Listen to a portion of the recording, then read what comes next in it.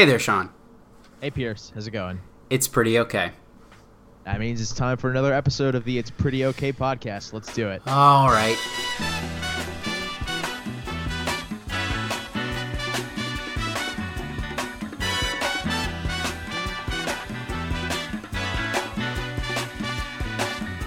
Hush not, child, and don't cry. Your folks might understand. All right, so we're here with producer Max, and we actually, Pierce and I helped Max move into a new apartment last weekend. Not one nice enough for us to record the podcast in, though. You. Man. We're taking shots at Max's new apartment one week. Oh, I'm just saying he hasn't invited us to christen it with the podcast recording yet. Well, I mean, he really would just invite you. In case anyone hasn't figured this out yet, I'm recording this from an undisclosed location about 100 miles away. Yeah. Well, but it's not too far because you were here last weekend. This is true. I did make the trip up to help out. Partially in response to a request for assistance.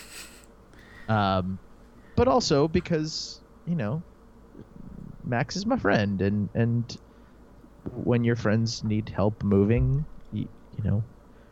I think it's a good thing to do to help them out. I don't think that's wrong, and obviously I helped too. But one thing that I thought about, and you kind of in some ways balked at, is that I think that there are kind of some pressures involved with helping someone move. And so what I initially posed to you is helping someone move a good idea, a good move, if you will. I won't, but I think that's like a faulty premise. I like I said, I think that helping your friends move is a good idea if it's something like if you can help them, if you're free and able to help, like I think you probably should. So it sort of goes beyond whether it's a good idea or a bad idea. But I just sort of shut it down like as soon as you said it. So I want to give you a chance to maybe expound on what you mean. So I'd start here, which is we are big proponents of paying in kind, and so I am a person who I moved into my current apartment closer to 3 years ago than 2 years ago, and I've been here ever since. And I've helped people move, not just Max, but for instance, this summer I helped Max move twice. Paying in kind, how much is helping someone move worth? Because the frequency with which people react to it, like, haha, I'm not going to be around that weekend, can't help you move, indicates to me that a lot of people view it as a huge endeavor. Now, I was happy to help you do it. I know what it takes to move. Now, you might have had an easier move, honestly, than a lot of people, but it makes that whole idea of paying in kind difficult. I'd like to sort of nip this idea of paying in kind in the bud here, because the question about what helping a friend move is worth implies a keeping score, and that I'm only going to help you move if you're then going to only if you're going to then owe me a favor after, which is the antithesis of what you mean when you refer to us enjoying paying in kind. Yeah. I would say that my stated point on helping friends move is that you do it if you can, because it's whether it's I would say that maybe the difficulty of some moves is a little overstated, but but it's still often a stressful time for the person that's moving. Yeah. You got to make sure that that everything goes smoothly, that you don't break your stuff while you're moving, that you can get keys to your new place and start getting moved in on time, that you're not moving into a lemon of an apartment. So I think that you do it without regard for whether whether that person is going to be then able to help you the next time you need a favor. Yeah, and I want to agree with you, and I do, which is you do it because you recognize it's actually empathy, which is I know how hard it is to move. I know that everyone appreciates help in that regard, and not thinking of it as a well, what's the value to me going to be down the road for doing this? But I do think that exists, because otherwise people wouldn't be so hesitant to help others move. Now, at the end of the day, did it take a lot of time? No, not really. And you're hanging out with people that you like, and maybe you almost kill each other over how to set up a bed, but that's worth laughing about afterwards. I think that's really nice. So I don't know. Is it that people have never actually helped people move, so they don't know how enjoyable it could be? I think it's probably just that people are super lazy. Pray tell. Like you have to carry boxes and stuff, and if you're not committed to helping your friends out, like it's really easy to say, oh, I don't know if I feel like moving boxes today. Mm-hmm. I think another thing with it is well, in my case, I went to college years and years ago. I mean, I'm hardly even a young alumni anymore. One year before us? Yeah, you reflect on that. Reflect on how old you're getting. But 24, I'm not old. But a lot of us, and people were around, maybe part of the reason they don't want to move is the moving anxiety, because a lot of people have been moving every year since they were 18 years old. Like first to second year and second to third and so on. And, right. And a lot of people I know in the DC area, they've moved at least every year. That's a really interesting point. And you're talking about people that are out of college, people that are working like postgraduate adult type jobs are moving on a yearly basis. They are gainfully employed and choose to move on a yearly basis. That to me seems like kind of a little insane. Unless they keep moving to places that are not good, but they're not willing or able to break their lease until the year is up. I mean, so we were talking about this before we started recording, and you made the point that I've moved now twice in a year's time. Yeah. But that's also because I moved to a new city, and then I sort of made a change in my life, and that's a much overblown description of what happened. I decided I wanted to live alone. God, that's not really... Well, you know what? Usually, that wasn't quite how it was intended. It's fine. I'm rubbing off on you. Usually, I'm the one who makes himself self-important. So my two moves were moving to a new city, moving to a new old city, mm-hmm. and moving out of a house with roommates to a solo living arrangement. And I'm not planning, I have averaged a move a year, but I'm not planning to move again anytime soon unless I'm leaving Charlottesville. Notable life change. Max, did you? Right. Yeah. I would just say a lot of people I know have also moved every year. Yeah. But thinking back on it, including my own moves, a lot of those moves, it's important what Sean just said, because a lot of those moves were based around roommates. And every time you have an additional roommate, you're basically doubling the chances that someone is going to want to or have to move. So I went from having 2 roommates to having no roommates to having 1 roommate. My buddies who just moved went from having 3 to 4. I know other people that have gone from 2 to 1. And Sean said he doesn't plan on moving, but it's a lot easier to say that when you were the only one making the decision. I would probably feel the same way. If I moved to a single place, I would just say, no, I'm going to stay here unless I leave the area. I think there's an interest. I think there's a very natural interest in an equilibrium of sorts. And even the people I know that they're 2 guys and they've been roommates since, I guess, like second year of school or something, but they have moved a number of times. But for them, it's the equilibrium of what place offers me all the things I want. And there's a lot of that, but I see a cycle of people. They'll be like, let me move somewhere and save some money, and now I want to move to the place that is I'm more interested in. Maybe still with roommates, and then maybe there's another layer where, okay, now I know what I want, and I think I'm to a point where I can get what I want and live alone. Or they continue to cycle through places with roommates. But I think that there is a search for equilibrium, and yes, when you have roommates, there are other people that can turn that narrative. But it still leaves you with, I think, this moving anxiety. Yeah, and to be fair, I have considered whether I'm at that equilibrium point a little bit every time I see a spider.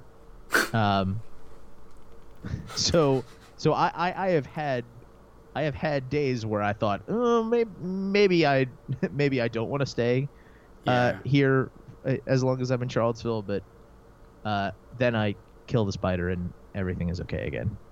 Or when people steal your packages of boxer briefs, man, that'll take you right over the edge. I mean, honestly, if I were in that situation, I would be looking for places and planning my move. I mean, I also enjoy passive aggressive maintenance requests, and so that no, actually, they're not even passive aggressive anymore. It was thank you, but by the way, during the time you sent the email, I had a package stolen. That got no response to that, but. Way to respond with the appropriate action, guys. Yeah. But moving anxiety. I know that when I moved to my current residence in June, I had, there was definitely anxiety on the front end. There were a couple situations with move-in dates getting botched because for one reason or another, and wondering when I was going to be able to actually move my stuff into where I live now, and frankly I had no help. I requested help from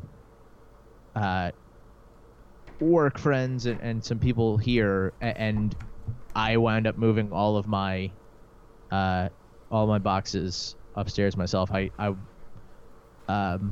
deputized somebody at the end to help me with my bed when that was the last thing that was left.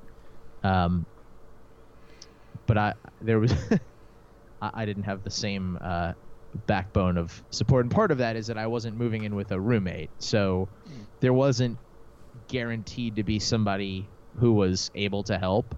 Yeah. But that was stressful, No, it's a stressful experience, and so that's why. And I know we talked about it. That's why it's baffling to me as someone who has lived in the same place for going on 3 years that people continue to search for different places. Now, it's not everyone, but I feel like that there is a kind of acceptance of oh, I'm just going to move every year, but at the same time they also accept how that means like 9 months in you have to start searching for a place and thinking about, oh well, what if I go here? I wonder if stuff will be available at this point, right? Or you do the other thing, which is your lease is up in a week and now you have to find a place, and so then you get into the thing where you end up leaving stuff at other people's places. Be like, can you hold this stuff until I move into my place? Well, and depending on what cycle your lease is on, you might be coming up on a move like when at a time of the year when there's not really a lot of possibilities out there. Mm-hmm. But I mean, yeah, it's definitely. So when I moved back to Charlottesville, a year and a quarter ago, I moved up on like a week before I started work. But the lease at our house didn't start until a week later than that. So I had 2 weeks where I was just kind of in the wind, and I wound up putting the overwhelming majority of my stuff in a storage unit, and it's like I pay like a monthly rate. It's like I'm gonna have to, there wasn't really a good option on any sort of shorter term than that. Yeah. And like sleeping on an air mattress on somebody's floor for 2 weeks. So I'm no stranger to less than ideal moving situations, but at the same time, that stress is temporary. It lasts until you get moved in, and then you have that sort of, that you get that period where you haven't unpacked all your stuff yet, so nothing really counts, and you're not stressed, just like you're living among stacks of boxes, but it doesn't matter. And then when you finally get everything actually set up, and you're like, oh, this is where I live, then that sort of gets offset by like a honeymoon period of sorts, where you're just like, you're psyched about your new place. We have a washer and dryer in the unit. Oh man, flame emoji. There are honestly people for whom that's a big, like, it would be a huge deal for me. Big new deal. I don't have that right now. Right. No, but and that just speaks to, again, the fact that we know how this process goes, but the fact that there's still reluctance to help people get to the good part of it, like, I don't know, Max, you offered us beer and pizza, and we gladly, you didn't have to offer that, but that seems to be like I don't know where that myth comes from, like the beer and pizza. No. That's false. If your friends are helping you move, you absolutely should offer them some sort of food and drink based compensation, because otherwise your other options are either doing everything yourself or paying movers. Yeah. You absolutely, this is like a hard and fast rule. You should ply your friends with beer and or pizza, preferably, and if they're going to help you move. I think that's fine, but I would say that this starts to tiptoe in what I said earlier, which is if someone does help you move, there is something in return. Now, beer and pizza is, I think you would say, it's just the right friendly thing to do, but saying that there's a right friendly thing to do runs counter to, I think, your large belief of let people do what they want to do. Don't instill something that I like doing, which is putting rules upon them. Now, no, hold on though, because we're talking about if you ask somebody to help you move. Yeah. Then I don't think it runs counter to let people live their life. I think, well, so I see what you're saying. I see that the trap you're trying to lead me into, and I'm not gonna buy it, because we're talking about like a logical and reasonable response to asking someone to take their weekend day and say, I'm devoting this day to helping Max get out of his current place and into his new place. It's only logical, even if it's not a calculated thing of what's the worth, what's the value, let me keep score on this, of helping someone move. It's, you want to offer your friends an incentive to get them to help you.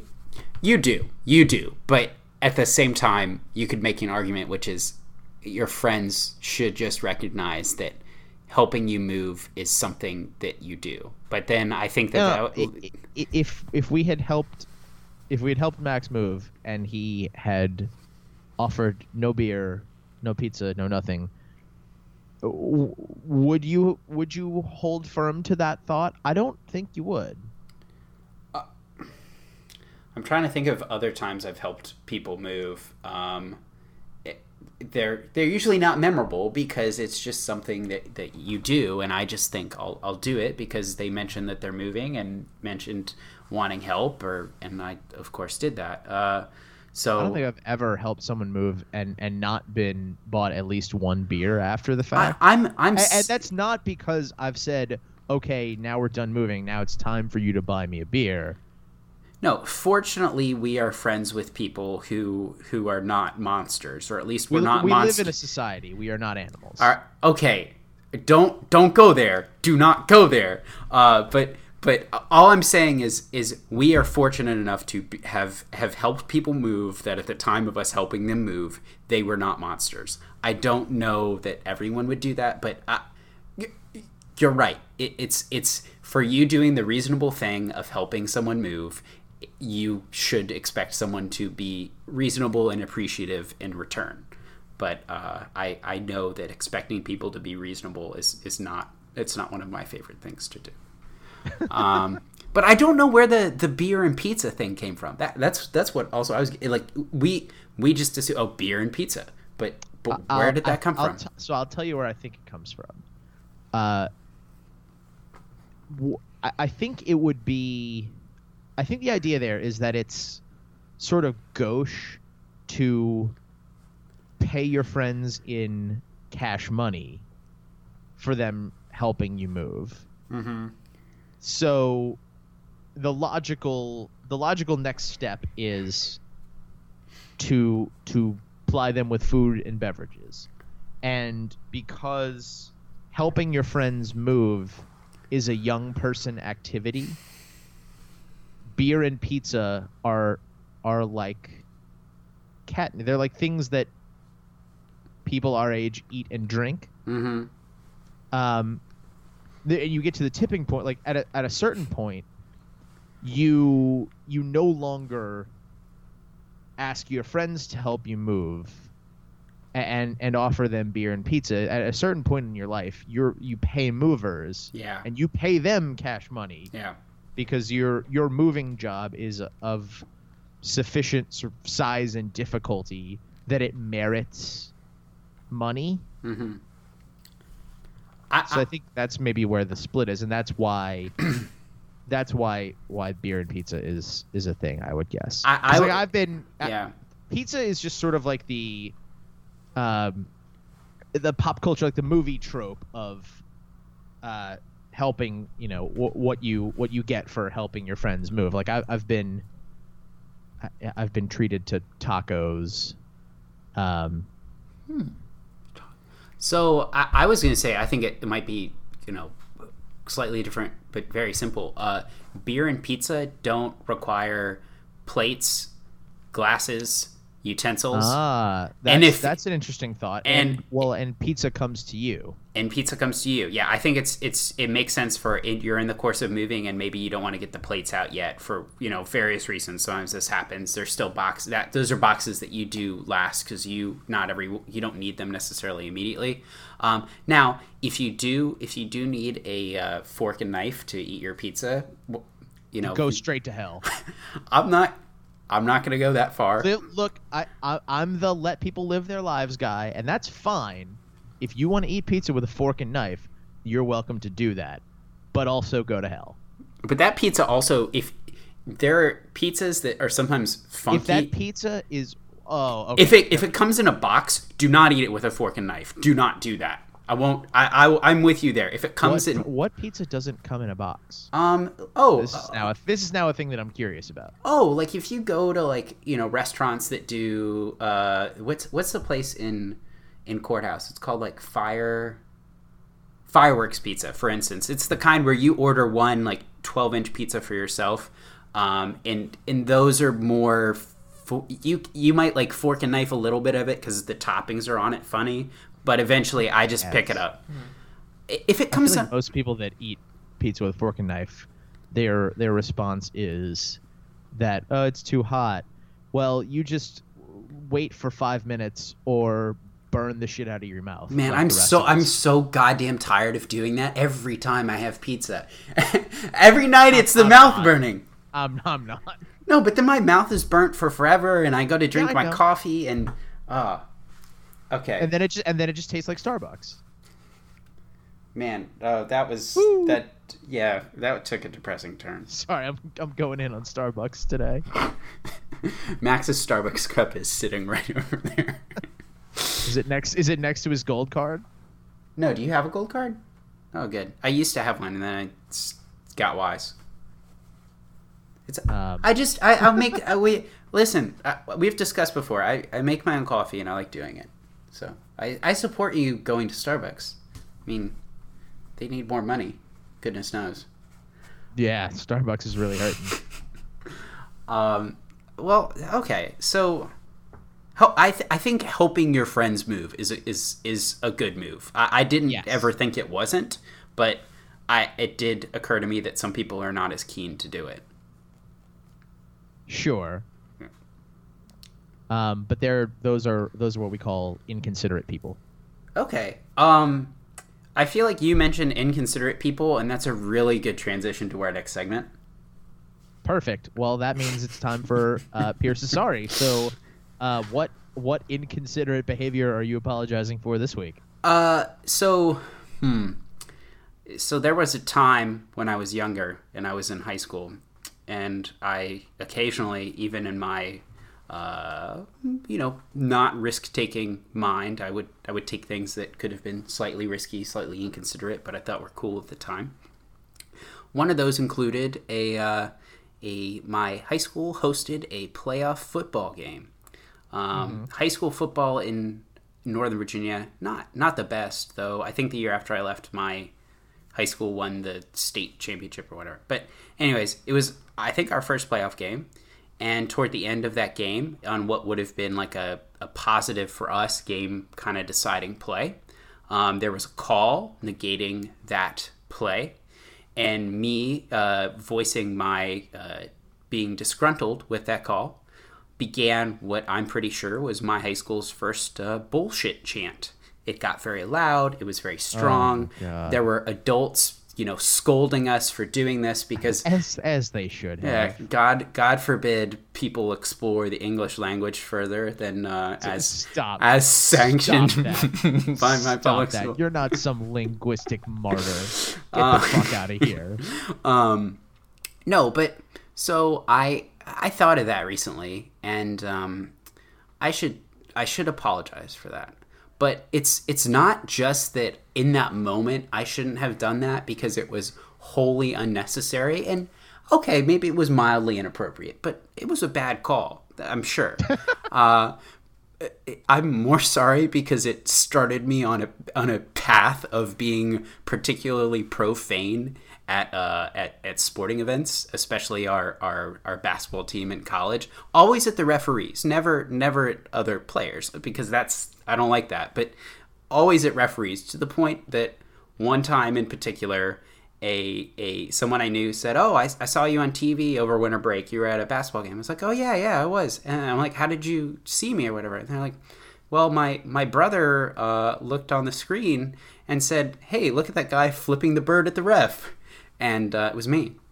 So I don't think you should apologize for that second part, particularly since you called out UVA basketball specifically, because I just assume that if you were giving the bird to a referee, it was either Carl Hess or Jamie Luckey, who were just the worst. Really terrible officials. They prove the rule that you never notice refs unless they're doing a bad job. I didn't know any other referees by name except those guys.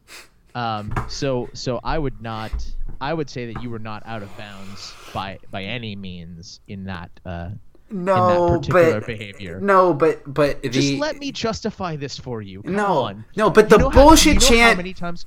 You know how many times you should apologize for that. Yes, absolutely. Yeah, it's you know most how of the many time. times? You know how many times in 35 episodes I have said, you know what? That's probably not really a thing that you need to apologize for. A few times. Very few, though. Very few. I'm just saying that the bullshit chant was the gateway drug to me doing this. Though, Oh my god. though, can I say something? Of course I can. It's our podcast. King Carl has no job. He has no job because he's a terrible person. Whoa, we just took a really interesting leap here. No job means that's a character flaw. It means he's a bad person. That, Pierce, are you now a registered Republican? Oh, good. No. I'm just saying he got fired. Yeah, he got fired because he's a bad referee. No, that's not why he got fired. No, why did he get fired? We'll discuss. We'll discuss this later. Yeah. I'm pretty sure it was King Carl. He said something to someone on the sideline, which was. Okay. Yeah, that's probably not a good thing. We'll talk about that later. Okay. Yeah, we'll talk about that later. Because it's time for a big idea from pop culture, and unfortunately, it's a very sad one. We're recording this the day that it was announced that Marlins pitcher José Fernandez died in a boating accident, and in a way, we talked about Muhammad Ali when he passed, and this one, in a weird way, sort of feels bigger just because José Fernandez participated in sports while we were alive, and frankly, because he's younger than us. Yeah. He's 24, and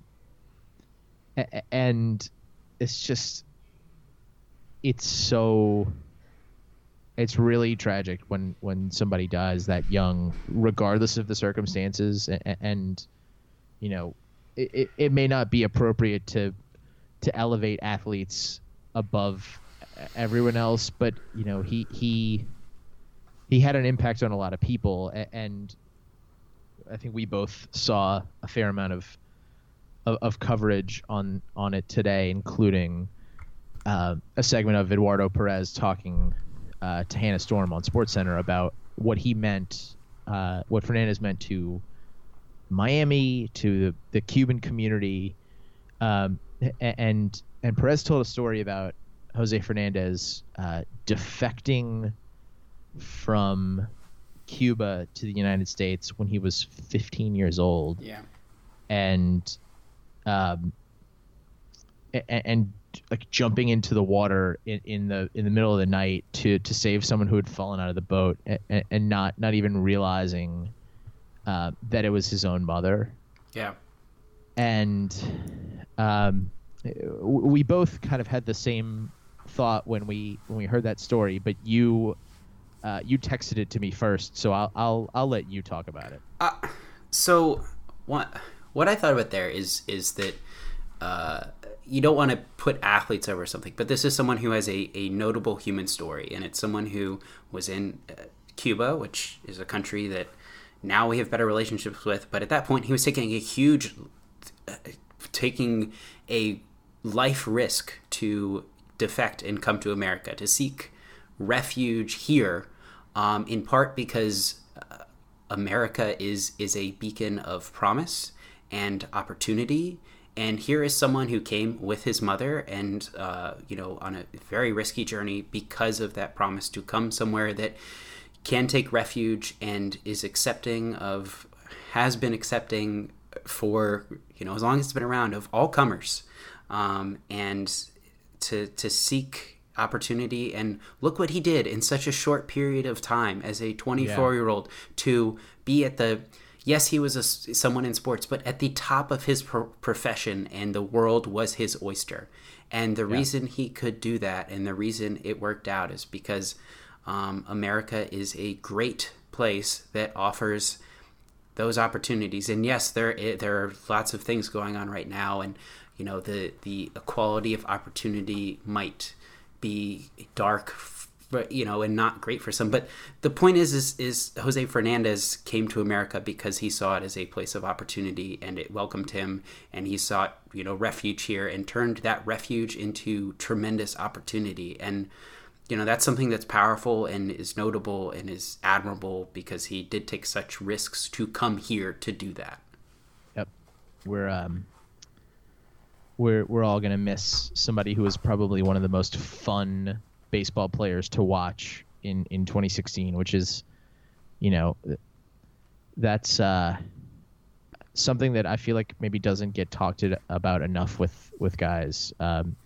He took a sport that's sometimes a little plodding to to watch on TV and made it exciting every time he took the mound. And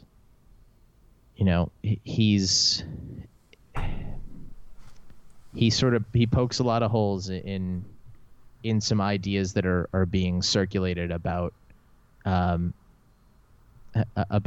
the current quality of America, the institution. So, and the value of having a nation full of people with different stories from different places. I mean, his story is valuable because he overcame adversity, and his background was not the same as ours, and that he still did so much. So I think that's just so notable.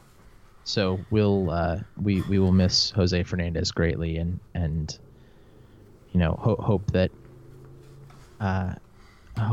some other players sort of fill that void in terms of making baseball fun again. If we can sort of subvert the form. Yeah. So that's the end of the show. You can subscribe to the pod on iTunes or get individual episodes on SoundCloud. Come find us on Facebook and Twitter at Pretty Okay Pod.